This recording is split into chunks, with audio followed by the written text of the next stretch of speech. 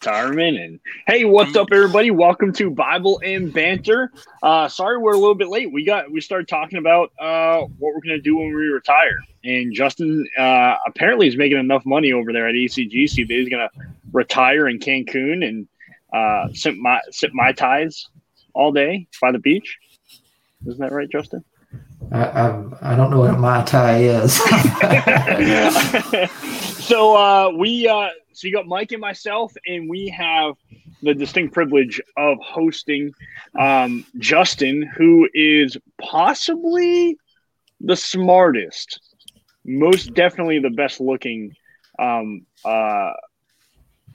person we've ever had on the podcast. Agreed. Yeah. Well, I'm not going to dispute any of that because I don't know who you had on. So some of you might know that Justin and I actually host a podcast that we haven't released any new episodes in a while, despite having some saved up that we'd done several months ago. But Tom Stingian hasn't released them recently. But you can follow that podcast under the Renewed Church Podcast on iTunes, and I don't know if it's anywhere else, but I know it's at least on Apple Podcasts. So you can go there, and Justin is the preeminent church health guy in our denomination. In fact, Justin, aren't you getting a master's at is it Southwestern or Midwestern? It's Midwestern. It's Midwestern. Yeah. In church revitalization, right? Yeah. Cool. Yep. Cool. So right. How far along are you in that? I'm actually finished. Just finished. So congratulations. Yeah. Thank you. Yeah.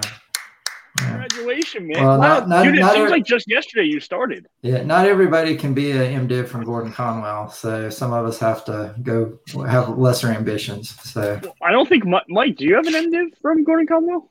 Yeah. Wow. I feel like MDivs from Gordon Conwell are a rarity in our circles. If someone's gone to Gordon Conwell, they have like 2 master's degrees, but they're not MDivs. MDiv, that's the grand prize, the MDiv. So you just finished. Wow. So I thought you just started that, man. I didn't. Time flies. Yeah, it gets by quick. Wow. How many classes were you taking a semester? Probably just 2, I guess. Why is this so funny, Mike? Just watching and listening to Justin is one of my favorite things because he's just so perpetually disinterested. His face is just perpetually disinterested, and I love it. It just tickles me. It makes for good broadcasting, I guess. Well, for any consolation, Justin, I remember when I candidated at the church that I'm at, some people had listened to our Renewed Church podcast, and they were disappointed because they thought you were me and I was you. And when I showed up, they're like, I don't like your voice nearly as much as I like Justin's. Well, it's the soothing Southern drawl. That's what they like in Four Oaks. So, Justin, are you in Four Oaks or Benson? I can't remember. Technically Four Oaks, but if you ask people around here, we're not really in Four Oaks. That's okay. I don't understand that, but that's okay. You should read children's books, man. Like do audio children's books with your. You really do. I'm not giving you a hard time, but you do have a good voice for it. Well, that's very kind. I think I'm kind of nasally, but I appreciate it. Hey, you know what? We're bucket fillers here on Bible and Banter. It's true. Yeah. So aside from that, wow, I mean, that's such huge news. How do you top, I feel like asking Mike, how's his week going? What's new with him? But we can't top graduating from the illustrious Midwestern Baptist Theological Seminary. Yeah, no, we can't. There's nothing. That's creme de la creme. Yeah. Again, it's not Gordon Conwell, but it'll do. Well, I'd say it's probably better, but that's not a very don't be bitter that I hassle you for going to Jerry Falwell University. Well, it's Trump University now. Well, no, man. Listen, I was at Gordon. I took probably half my degrees from Gordon Conwell, and I really appreciate the classes that I took there. But Liberty, far more flexible, at least in the course offerings and the ability to achieve my degree and move on to the next phase. That is true. I would probably agree with that. Yeah. So Mike, aside from being a loser and not having graduated from anything recently, what's new with you, man? It's Holy Week. Yep, it is. It is Holy Week. That's for sure. Here's, I mean, last year was weird because it was the pandemic, pretty much shut down every Easter celebration, at least in person. And so this year we're ramping up, but this kind of goes to what we're gonna maybe dip and dive and talk about today. But I've never been one for like doing something necessarily out of the ordinary, just according to whatever church calendar you may or may not use. And so I get stressed out this week because we add a couple extra things. Like we're doing just a little prayer vigil Thursday night, and then we do an early service Sunday morning. But outside of that, we just kind of keep it normal. Because I always get stressed out because what you win with them with is what you keep them with. And so we don't want to do like special dramas and this and that, unless those are part of the natural course of our church, because then they'll be coming back and being like, hey, I thought you were this, or this. So, but anyway, so it's just another week with a few added opportunities to worship and pray. That's good. So, Justin, do you because I'm interested because, of course, Mike and I are local church pastors, and, you serve in a local church as a deacon, but you're also, talk to a lot of churches across our denomination, probably even outside of our denomination. Do you see, I've always been curious about this, and before I share my own train of thought about it, I want to hear what you think. When it comes to things like Christmas and Easter, do a lot of churches do a specific Christmas message? Like they preach on the birth of Jesus, and then on Resurrection Sunday they preach on the resurrection of Jesus? Or what have you seen, and kind of what do you think is best practice?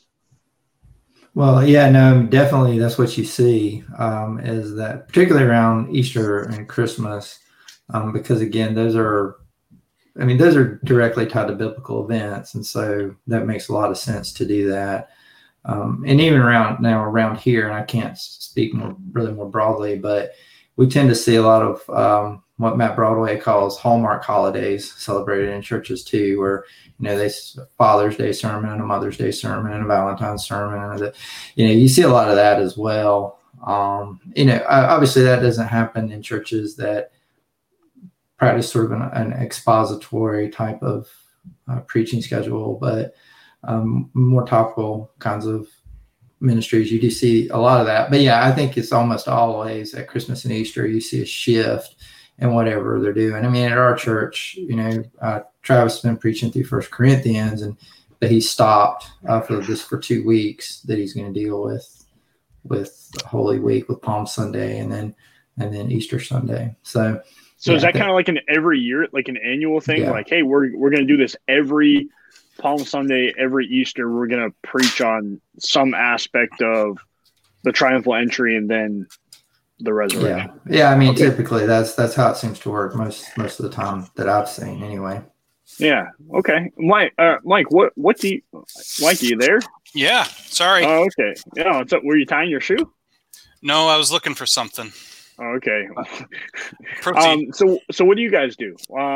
Do you preach every single year on Easter on the resurrection, or how do you handle that? Yes and no. So I actually said this on Sunday. We're going through John, and and the wonderful lady in our church that kind of plans the music and everything said. So I tried to choose Palm Sunday sermons. Or music, because this is the only time of year we get to sing them, but I noticed you're not preaching a Palm Sunday sermon. And so I got up in front of everybody and I said, everybody, I am going to connect this to Palm Sunday a bit, but just so you know, after 10 years, there's only so much you can say about the triumphal entry. So I just kept on. I am taking a break and doing your typical Easter sermon. And I generally do try to plan for Advent, take a break and do an Advent series and everything. But I don't feel, outside of maybe some expectation that that's what you're going to do around this time of year, overly compelled to shoehorn in a special sermon for that special event. Because I tell everybody, the reason we worship on Sunday is because of Easter. So every Sunday is Easter Sunday. Yeah. So I'm trying to, in a kind way, share that, but old habits die hard. Yeah. I guess, I really appreciate how you guys are approaching, or at least shared how others have approached it, what you've seen. I don't know, man. Like I've struggled with this, as I try to process, like, oh, should I do a special Easter? And I'm not. Like, it's already Tuesday. It's too late to change. For me, at least, it's too late to change the sermon for Sunday. Mm-hmm. But we're going through 1 Samuel through 2 Kings, and I look at that and go, you only get 52 Sundays a year to preach, and I want to, taking, if you took Palm Sunday, you took Easter, you took Christmas, and I don't know, is there anything else in there? Labor Day, Memorial Day, 4th of July.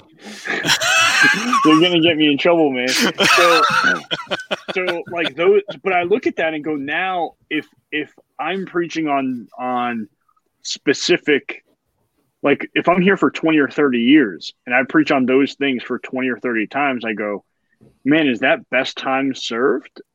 I mean, if I'm preaching the text rightly, from whether it's 1 Samuel, 2 Kings, or somewhere in the Gospels, I mean, shouldn't we always be preaching the life, death, and resurrection of Christ, like in each sermon, right? So I kind of look at it and go, it's almost, at least I haven't yet discovered the necessity to change, and that could change next year or whatever, yeah. But it's kind of been the way I've approached it. I do have a question for Justin, though, real fast. I want to ask him if he remembers this. Mm. Yes, I do. I do remember that. You remember that? Yeah, because somebody who won't be named was at our office and put a profanity on my whiteboard. It was in Greek, though. So I had to ask somebody what it was, but it turns out it was not a nice word. What? Yeah. First off, if it was Mike, profanity. I didn't even. Well, realize. I mean, maybe that's too strong a word. I don't know. It's no, you're probably not wrong.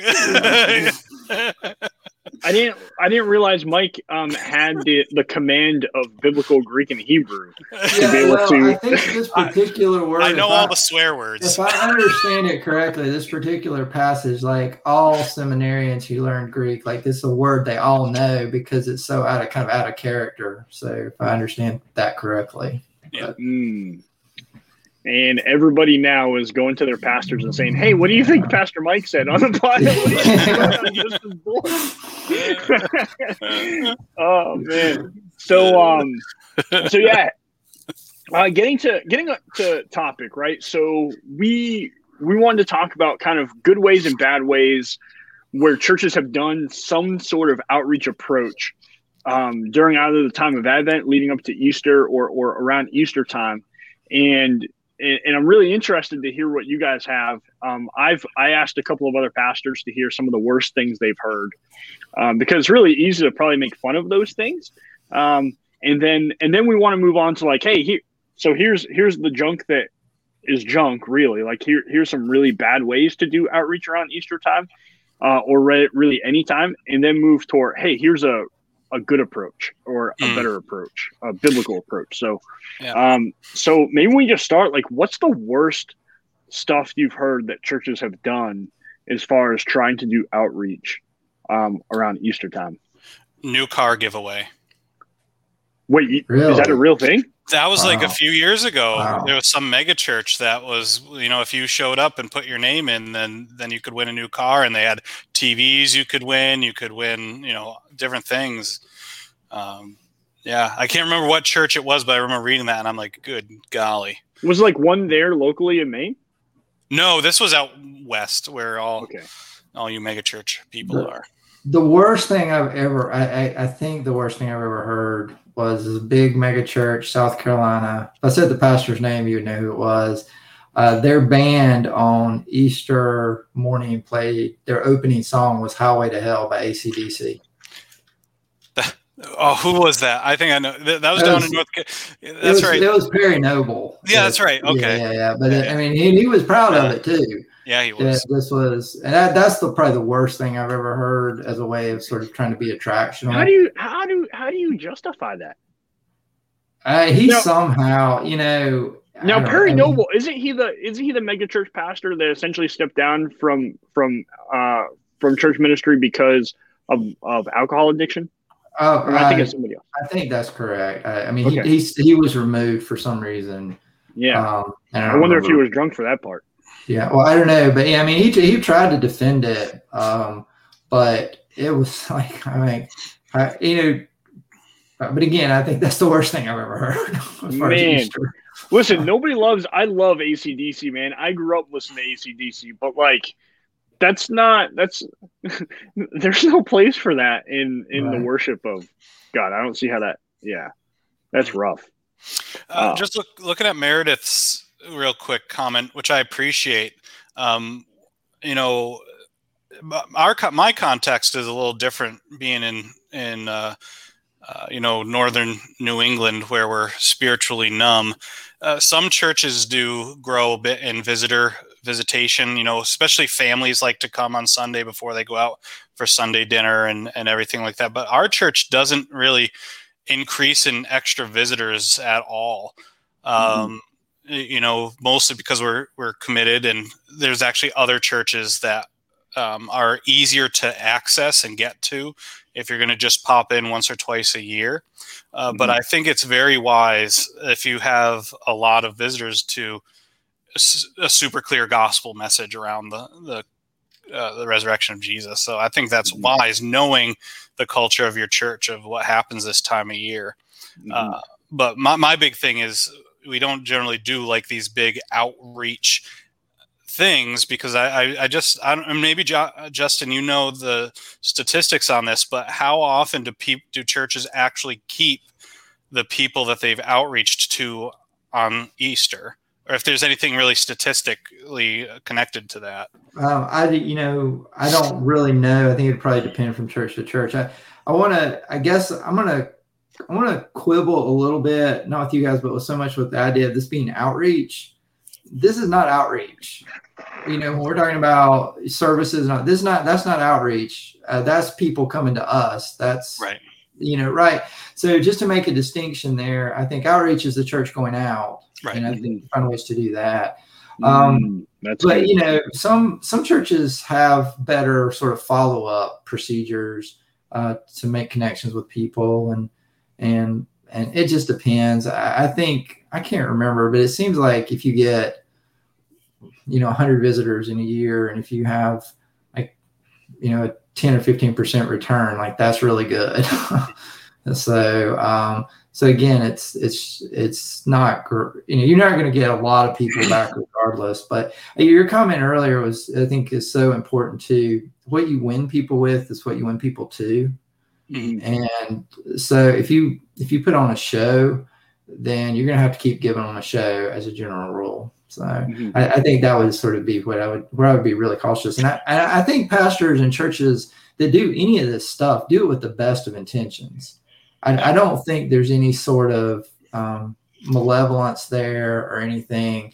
I think they're really trying to do what they think will be effective to reach people with the gospel. Yeah, that's good. That's good. To be fair, even when we're critical of things, I think. Absolutely. Yeah, and so I've heard a few people say helicopter. We actually had a church in our area do a helicopter egg drop a few years back, and I don't think this one's necessarily bad, but a lot of churches will do some sort of Easter egg hunt. I know of one church that actually offered If you came Sunday morning, you could get they had a professional photographer do family portraits. I actually liked that idea in a lot of ways.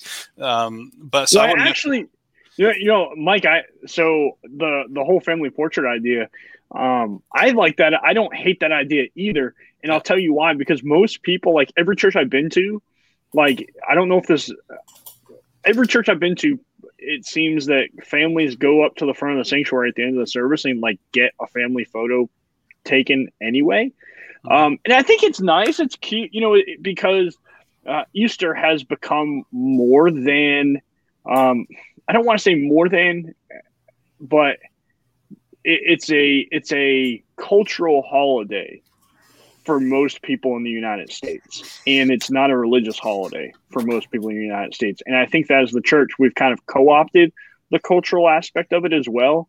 And I don't necessarily think that that's a bad thing, as long as it doesn't miss the point of why we're celebrating Easter. And it's the resurrection, not for bunnies and eggs. So like our church this Sunday is actually doing, so my associate pastor, Matt Rice, his wife, Jess, volunteered to essentially, she's going to take people's pictures as they're walking in. We have a cross set up outside the door in our church, and we've surrounded it like with pretty flowers and plants and all that stuff. And she's going to take pictures, and then by the end of the service, have them all printed out and stuck in a frame for all the families that come into the church. Like, to me, I'm like, man, that's pretty sweet. And it's not necessarily the idea of outreach, but it's the idea of like doing something nice for people in the congregation. I think it's kind of cool that way.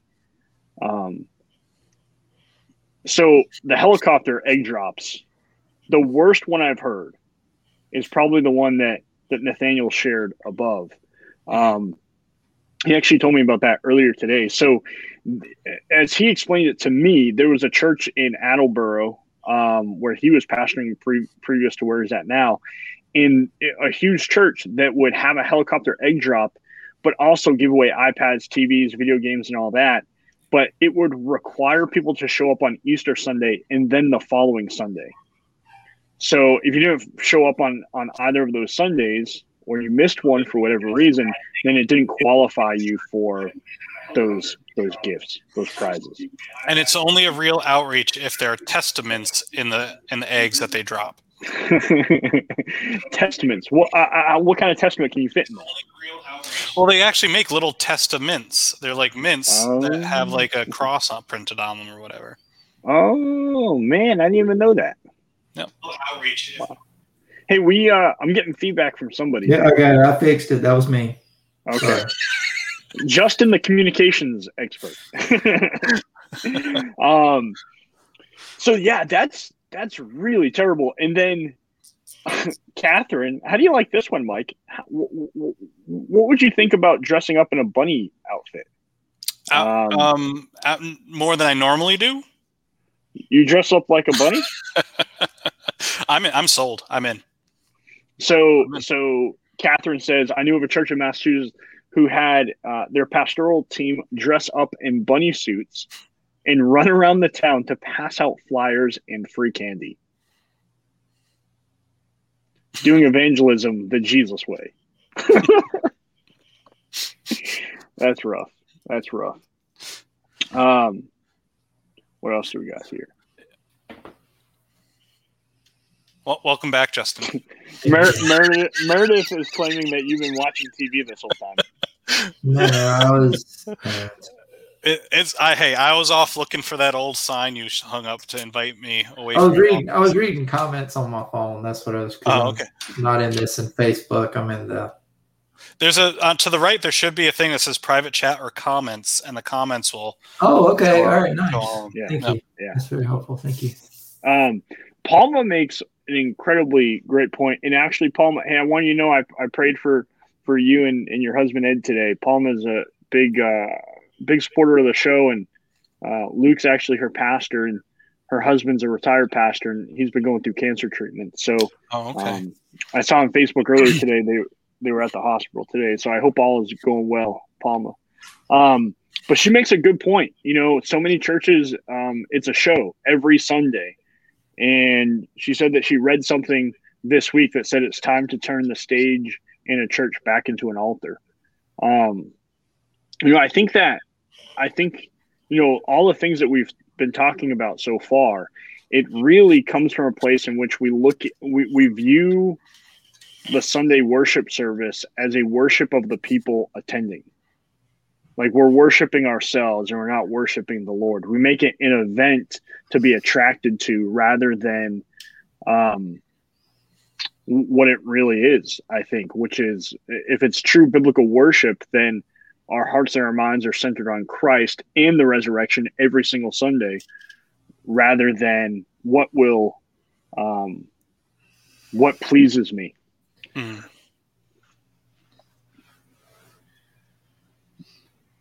Justin, you got anything to add to that? Well, no, I mean, I think. Sorry to interrupt. No, I was just waiting. I'm sorry. I'm new at this. I'm used to being on the podcast with you and just listening to you the whole podcast. And so this is new where I actually get to talk.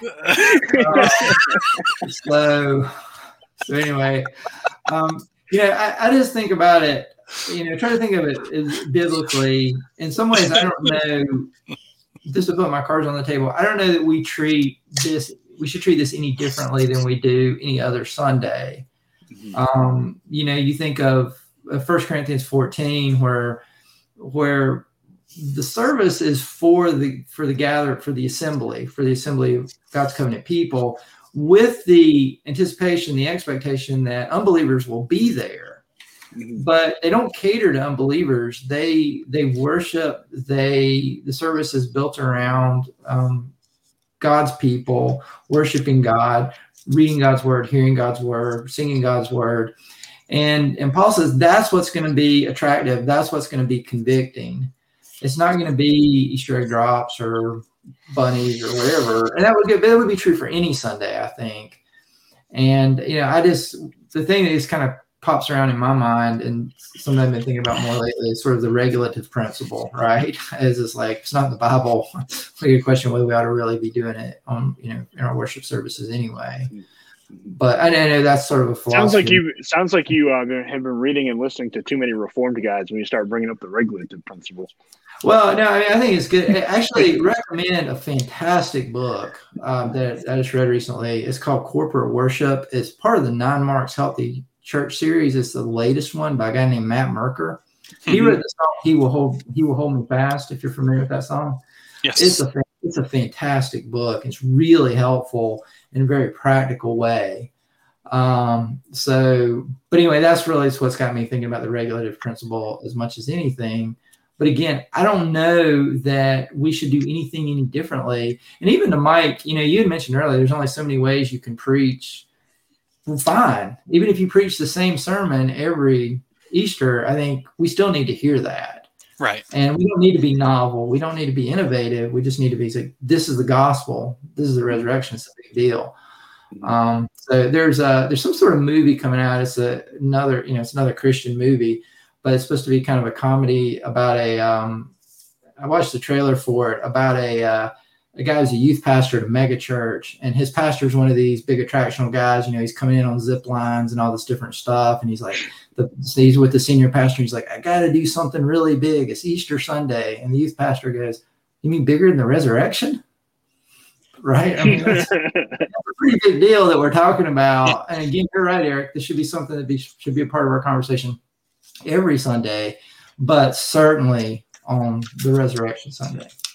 Yeah, well, and I think that's where I kind of fall, at least in preaching, where I go, okay, like this weekend, I'm preaching on 1 Samuel 25, and I'm thinking, like, if the Word of God, right, is truly breathed out through the Holy Spirit, and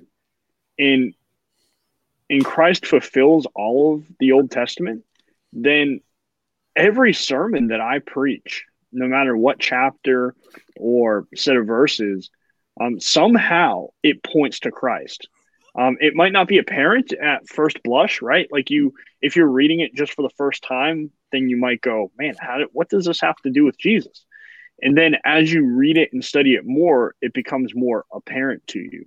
And as I was studying even this morning on the chapter that I'm preaching this Sunday, I go, man, this is rife with allusions to Christ's grace and his mercy and how he accomplishes the fullness of all that really David's leading up to. So I see in there, the gospel. And I think that when we do that, when we're actively preaching Christ at the center of our sermons, regardless of what text it is, then maybe there's no reason for special sermons, on, hey, let's preach on, I don't know. That sounds free. Sure. So what are some good ways? What are some good ways we can do outreach around Easter time? Justin, you mentioned that all the examples that we've given so far aren't outreach. They're just attracting people to a place at a certain time. So how can we be going out and showing the gospel to people during the time of Easter?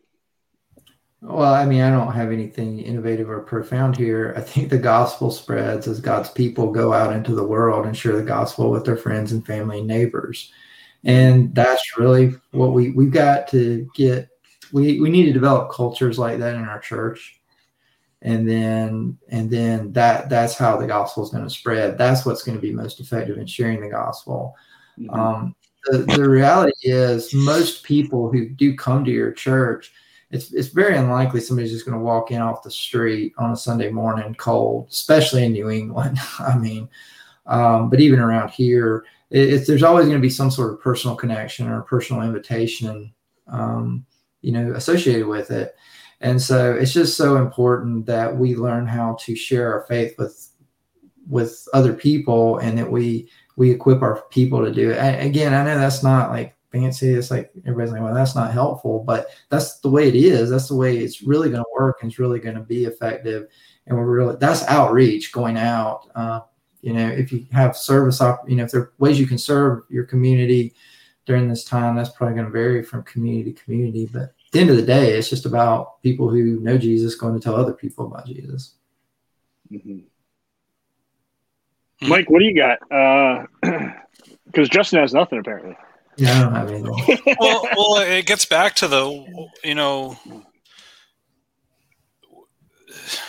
I think statistically, I'm part of a local pastors group of most of the evangelical churches here in Waterville, and we work together really well. But the reality is we all recognize that those big outreach events do very little in terms of growing our churches. And the reality is churches outside of,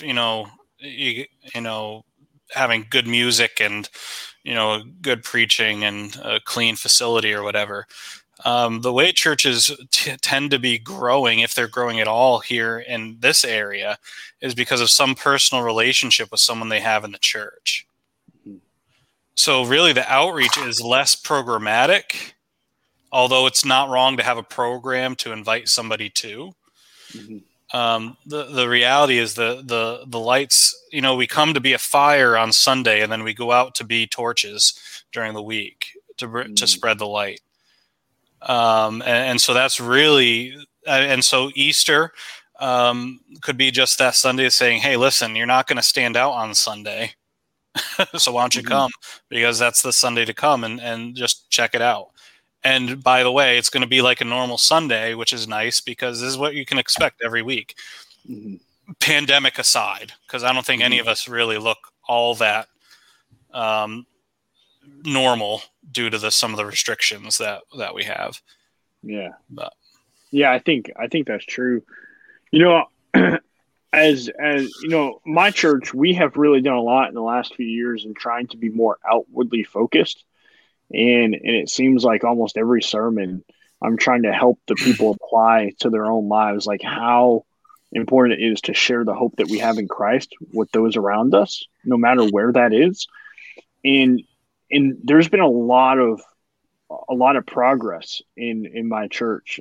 People saying that, and I mean, I'm blessed with being part of a church that, I mean, loves the Word of God. So if you show them in Scripture, they go, "Oh, cool, let's do it." You know, so it's been wonderful, and people want to, like, I really get the sense that my people really want to see their community know Jesus and glorify the Lord in that way. So it's been pretty easy to navigate that.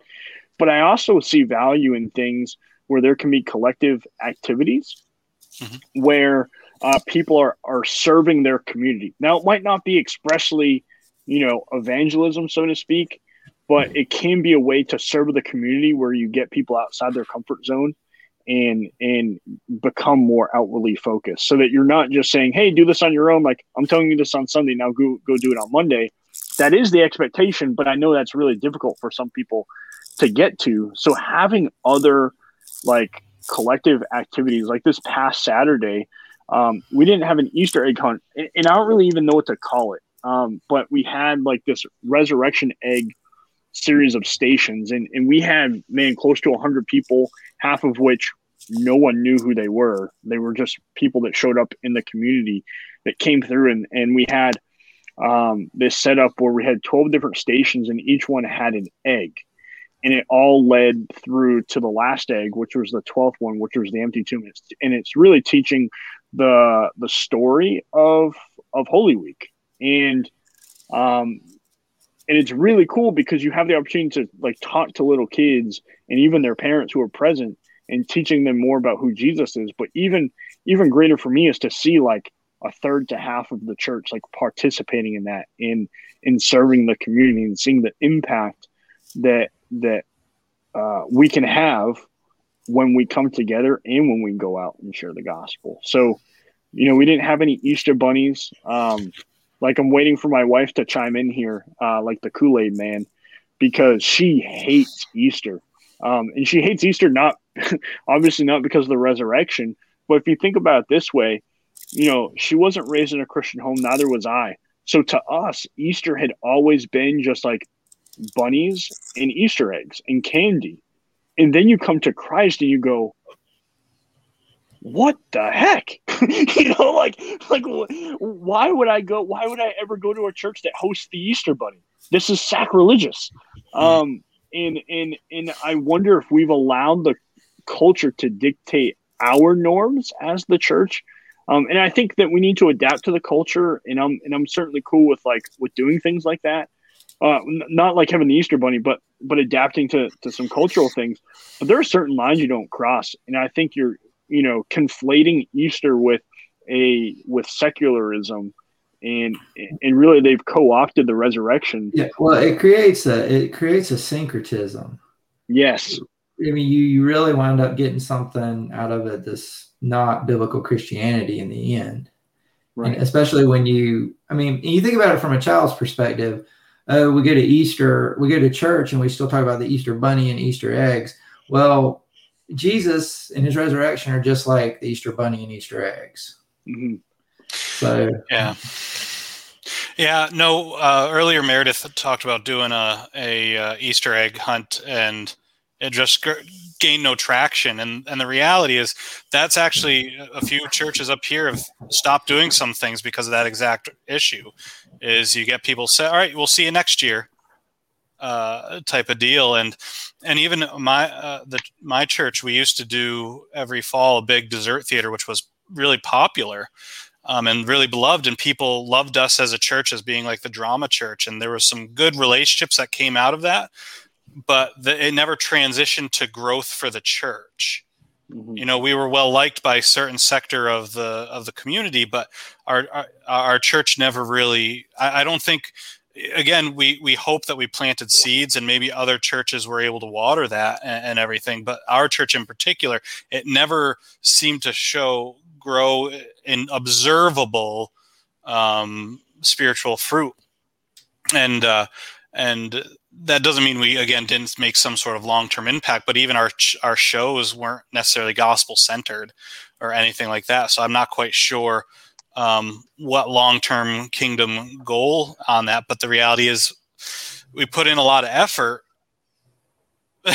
And we even now, like, we wrestling with the biggest thing we grew in as a church through that was our church family grew together because we got to serve next to each other. Mm-hmm. And, the more and more I think about it, if we look at the church as a family, what we really should do is really function like that. And we take people that are, we practice the spirit of hospitality, or the task of hospitality is, you just invite someone into your normal daily life and routine, and you get to know somebody through that, rather than, hey, we're going to throw this big, impressive dinner for you to come and eat, but don't expect this from us all the time, because we're not that kind of family. But the reality is, let's invite people into our normal rhythms in life, and we get to see the gospel really impacting. But I think sometimes we can think we need to impress people. This happened many years ago, that one of our children's ministry leaders was just wrestling with. She was like, I just wish we could, do a program that makes kids want to do this more than football. And I'm like, it ain't going to happen.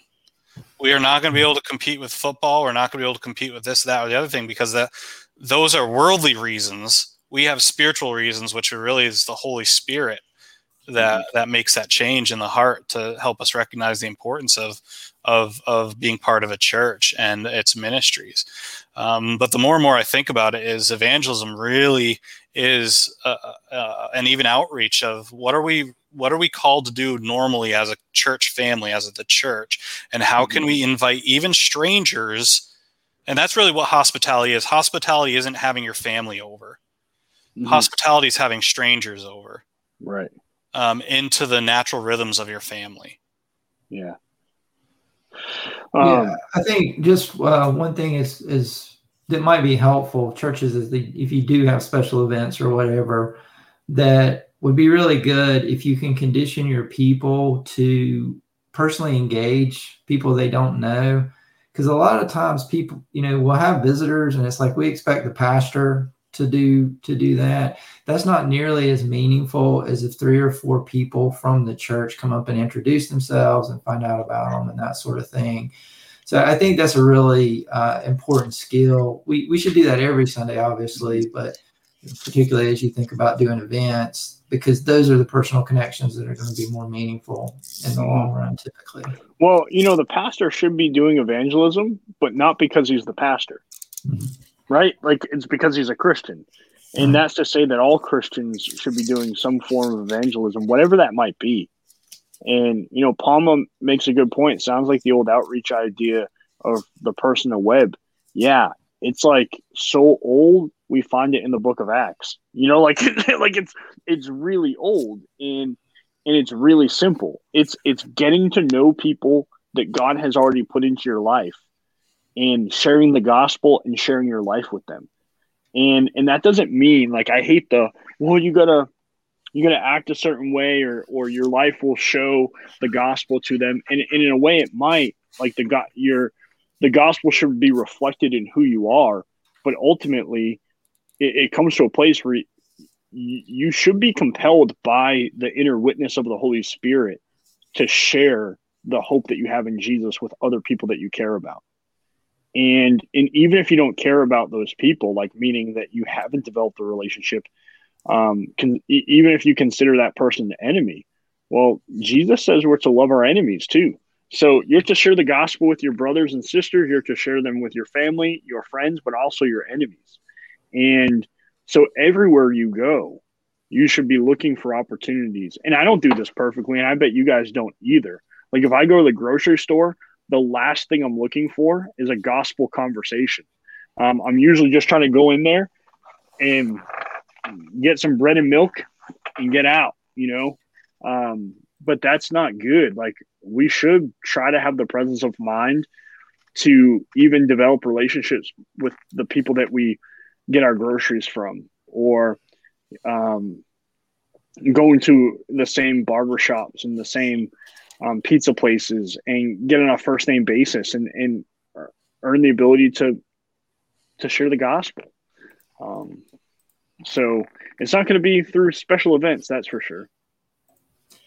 Yeah, I mean, I think something else to just sort of add into that, and you guys may not agree with this, and that's okay, but I'm sure you'll let me know if you don't. But I think we underestimate or devalue the countercultural nature of the local church or the otherworldliness of the local church. As we think about, that's often what makes it compelling to people, is how different it is from the culture in which it exists.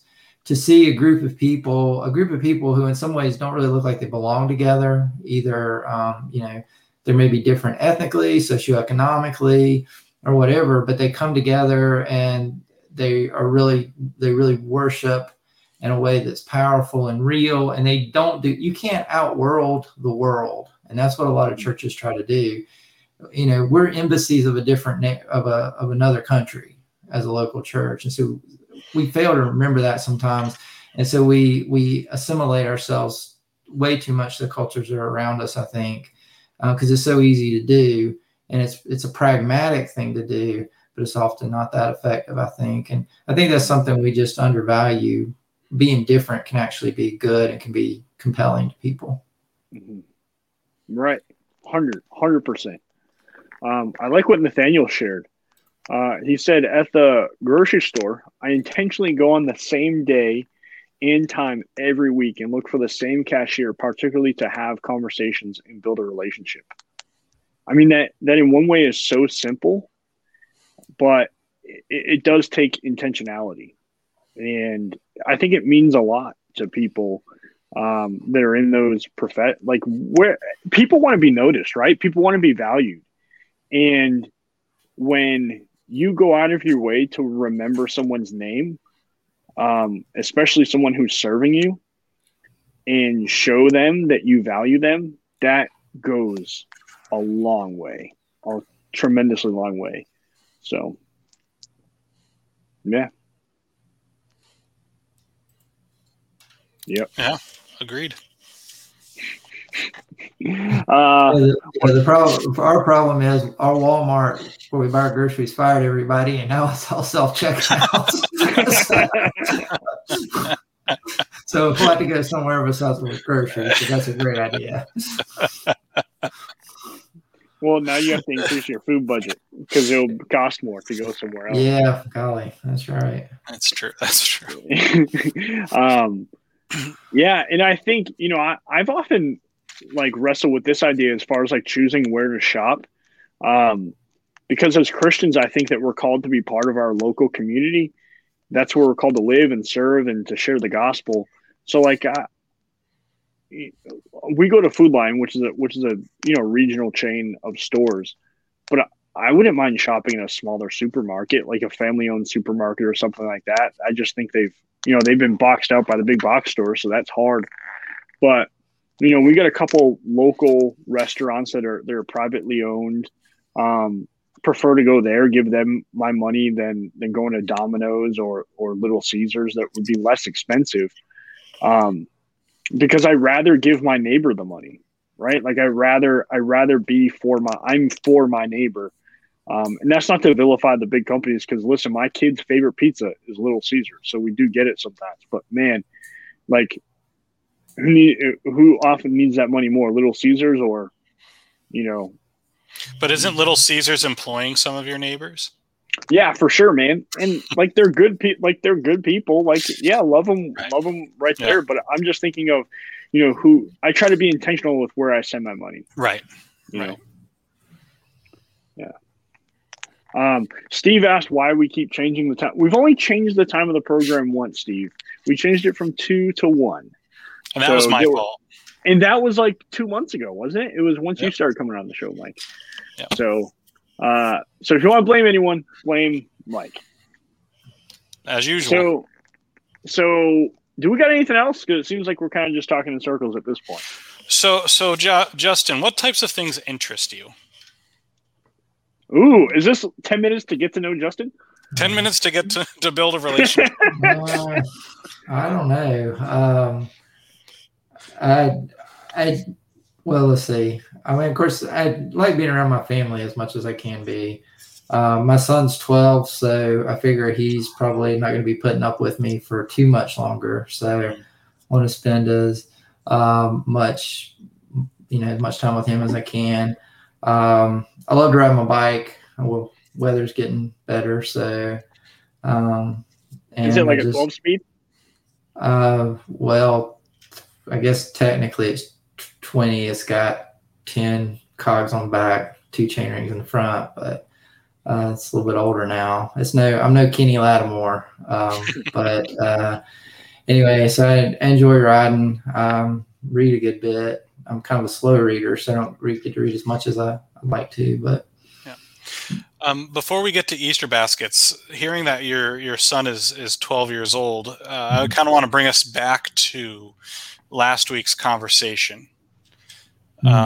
So can you explain to us how to have the talk with your children? Go. Yeah, no, we sort of had part of that, and it was just super awkward. Like, and I think part of it is that the kids mature so at such different ages. Mm-hmm. It's really hard. I mean, he's still very much in a lot of ways just still a little boy, and I want him to be that as long as he can. Absolutely. And so it was, I mean, it didn't go well. I mean, we tried, but it's just like, I think that's reality. I think you just kind of have to face it. This is going to be awkward, and let's just go ahead and get it over with. Pull the Band-Aid off. I think that's part of it. We have, sometimes I feel like my life motto is embrace the awkward. Mm-hmm. And in that moment, just be realistic. And this is uncomfortable for all of us, but it needs to be done. And so let's just embrace the weirdness of it. My wife homeschools, and she texted me earlier today and said that she was teaching the kids, they do a daily health class, and she was teaching the kids about herpes. And I immediately thought, like, dude, if at my kid's age, if I had at any age, had my mom sat me down to talk about herpes, I would have been permanently scarred. But anyway, Meredith brings up the question of, can we talk about Easter baskets? I hate Easter baskets. And I'm actually glad you brought that up, Meredith, because my wife and I have, for the past many years, have wrestled with the idea of Easter baskets. Now, I grew up with Easter baskets. We would get a basket that had candy in it and maybe a small, cheaper toy of some sort, and new church clothes, Easter church clothes. But we have yet to do like a formal church basket. Like, we might buy the boys a chocolate Easter bunny here or there, but we've wrestled with the whole idea of spending more money on more things they don't need, gifts for Easter, especially because we can't. I've even tried to, and Justin, maybe you've done some more research on this, and Eric even. What is the historical connection to the Easter bunny and delivering eggs and baskets? And I feel like it's very tenuous, and it's hard to nail down the historical origins of it. Some sort of mythical god with a hair, I think I've read, or some sort of thing. Now, what I've seen has a lot to do with sort of fertility. Okay. Kind of because rabbits and eggs. So there's that connection with spring and fertility. Okay. Yeah. So that fits well with the talk. Right. Yeah. So if you're looking for a time, everybody, to have the talk with your children, Easter's a real great time. But no, so our family, we don't do it, although we're not necessarily like viscerally opposed to it. But at least with Christmas, the gift of the Son, Jesus Christ, and, generosity and this and that and everything. I mean, I guess you can have the same thing of a gift of resurrection and eternal life. You can kind of wrangle things around, but in thinking back, all right, what do I want to keep doing with my kids that we did as that I had as children? Easter basket has not been one of those things that we've decided to merits enough to keep it going. But I'll tell you, I think 90% of the families in our church do it. Pagans. I'm just kidding. So yeah, hey, my wife shared, we do actually do an egg hunt at our house, but we do it on the first day of spring rather than on Easter. because we try to divorce the two. So, Easter baskets. What's the problem with? I don't understand the problem with Easter baskets. Nor do I care. So I guess we're probably just. I just won't comment. I think you just did, actually. My bad. So we got 4 more minutes of getting to know Justin. Justin, what is your favorite sport? To play or to watch? Why not both? Both. Probably the sport that professional football is probably the sport I would watch the most. And then I guess the sport I most like to do is probably cycling. Is that a sport? No, it's a physical activity. It's a sport. Okay, Lance. I'm just telling you. I was really expecting you to throw in I was really thinking to watch. I peg you as like a cricket or curling guy, and to participate in beach volleyball. I really thought that's where you were going. I was going to say croquet. I don't understand cricket because so something you may or may not know. India, they are just super crazy for cricket over there. Mm-hmm. They have multiple channels devoted to nothing but cricket matches. And I've been able to go a couple of times, and you'll turn on the TV, and it is just like, I have no idea what's going on. I've had people try to explain it to me. I don't get it. I mean, it looks like fun, but I don't understand it, and it takes way too long to play. But I used to play volleyball when I was younger, but I got old now. So, and Glenn says, what happened to basketball? I got old. That's what happened to basketball. I've decided I like to walk more than I like to play basketball. But there's more activity in cycling. I thought, there's a lot of walking in golf. Mm-hmm. Do you golf much down there? I don't really like to play golf very much. I'm not very good at it. I decided a long time ago that golf is one of those things you have to do a lot to be good at, and I just never really. I don't know. I just always get frustrated when I play, so I don't play very often. So when you do you mostly cycle outside, or do you have a Peloton in your living room, and you have like someone encouraging you? Mostly outside. I can't afford a Peloton. So Justin, why don't you, as we're closing up here, can you give people one?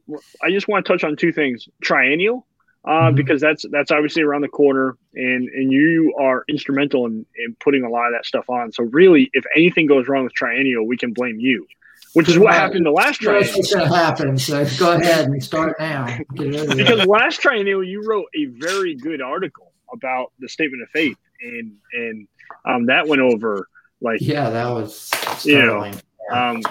So highlight of my career. So Triennial, and then 2, what is so the church revitalization, church health stuff that you do? You do some consulting or coaching. What I'm not sure how you like to term it, for churches in our denomination, free of charge, by the way. So could you just talk to those 2 things in whatever order you'd like? Well, I'll start with Triennial just because that's pressing. It'll come up April 21 through 23. We're doing it virtually. Obviously, it was supposed to be in August of last year, but we couldn't do it. And when we set the April date for this year, thinking, well, we may be able to pull it off in person, but it just didn't look like it was going to be able to happen then. Because we talked to a lot of people. We sort of did some informal polls, and people still aren't comfortable traveling even now.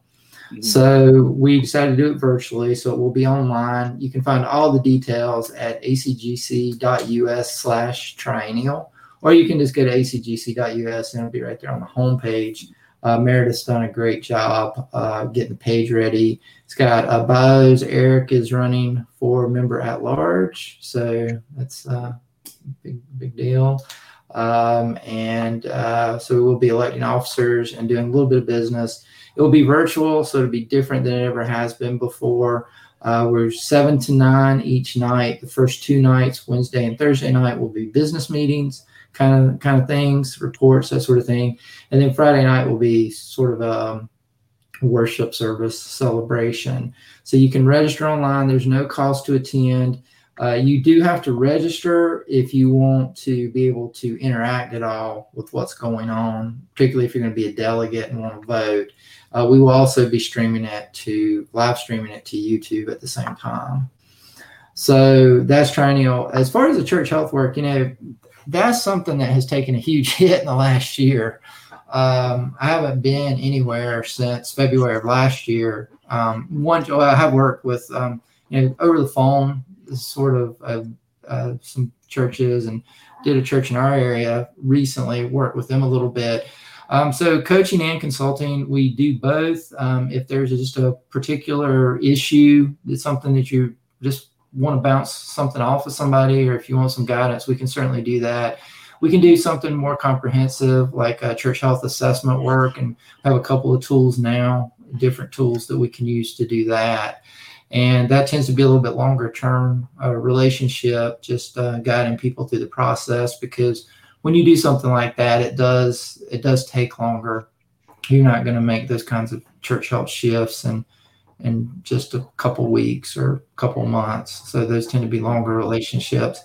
We also try to recommend good resources from time to time. So that's just kind of in a nutshell what we do. Yeah. Well, you came, maybe 6 or 7 months after I came to my church here, Hickory Grove. You came and did kind of a triage type deal with my leaders and myself, and it was really helpful, really eye opening, and it was great to have you leave and go, man, this is the greatest church in the whole denomination. Really, you guys should be teaching everybody else about church health, and that was really good. I really thought you were going to end with, it was really great to have you leave. Yeah. No, it was really good. I can, it was very positive. Everybody had a very positive experience with Justin. He did a really good job. And if I remember correctly, you drove up that day and left that night too, right? You just came up for a few hours, and it was really simple, really easy, and it was good. Yeah. So, I appreciate that. That's really kind. But at the end of the day, I'm somebody who really, we exist as an organization to serve the local church. If we can't do that, then we don't need to exist. And so my goal is, I have a love for the local church, want to see it flourish, want to see them be healthy. And any way I can help facilitate that is something I really want to do. And having the ability, now after 3 years, I've got some more tools and to be able to do it with, and a little bit more experience to be able to do it with as well. Justin, could you?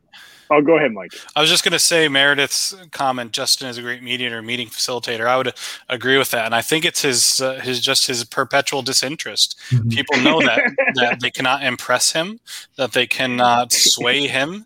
He is just the calm, even things here have been very subdued and more mature because of his presence. It even works through a screen. Yeah, I used to be a professional poker player, which is why I'm like this. Wow, I didn't think they allowed poker players into the Advent Christian Church. Well, that was a former life, Oh, okay.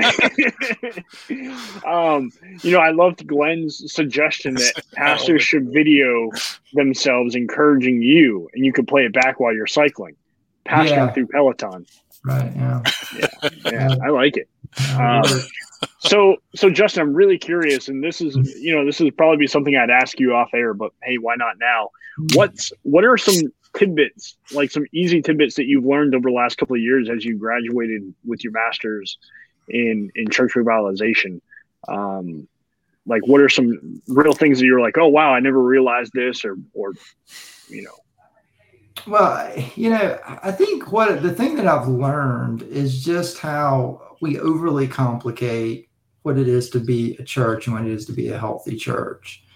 Healthy churches tend to start in their pulpits.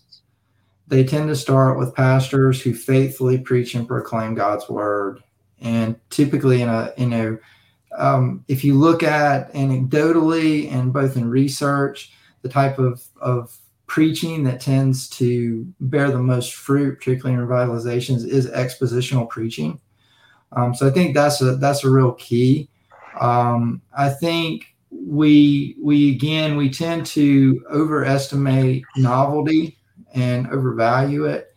And the other thing I think is just really how important developing a culture of discipleship is in a church is so critical, because we tend to have this sort of mass production mindset about discipling, where it sort of all just happens from the pulpit or from on the Sunday morning at Sunday school or whatever, rather than understanding that the church is really about being in one another's lives and holding one another accountable and helping, I think Mark Dever calls discipleship something like helping each other walk closer to Jesus or something like that. And I think that's really kind of, again, none of that stuff, like, this is not really helpful, probably is what people are thinking, but I think this is the truth. And we just kind of miss that. We overcomplicate it a lot. It's just like, preach the word, pray the word, sing the word, demonstrate the word. It's like, these are not hard concepts, but I think it's just real basic. And I guess the one thing that is clear to me is how important leadership is in that process, and how typically a solo pastor can't do it on his own, but he's got to be on board. He's got to have leadership that goes with him. So. That's good. I like it. Good stuff. Well, thank you, Justin, for sharing us. Yeah, thank you. This is great. I'll have to write this down in my diary, because this is like the first time I've been on the famous Bible banter. So. Is it Bible banter or Bible and banter? Bible and banter. And banter. Okay. Bible and banter. The logo needs a little updating. They were rebuked way back at the beginning for taking the Bible too lightly, and so now it's Bible and banter. Now we still take it lightly. We just change the name to make it seem like we take it, less lightly. So, thanks for coming on, man. Great, especially at short notice. So I'm sorry. If I don't seem prepared, it's because I'm not. Well, neither are we. So, Mike, you got any closing thoughts? Nope. Cool. Hey, keep Luke and Lindsay and their child in prayer. I actually texted with Luke this morning, so things seem to be going well. So that's good stuff. So we'll see you guys next week. We hope you have a blessed Easter. May the gospel be preached this Sunday and every Sunday. God bless you guys. Take care.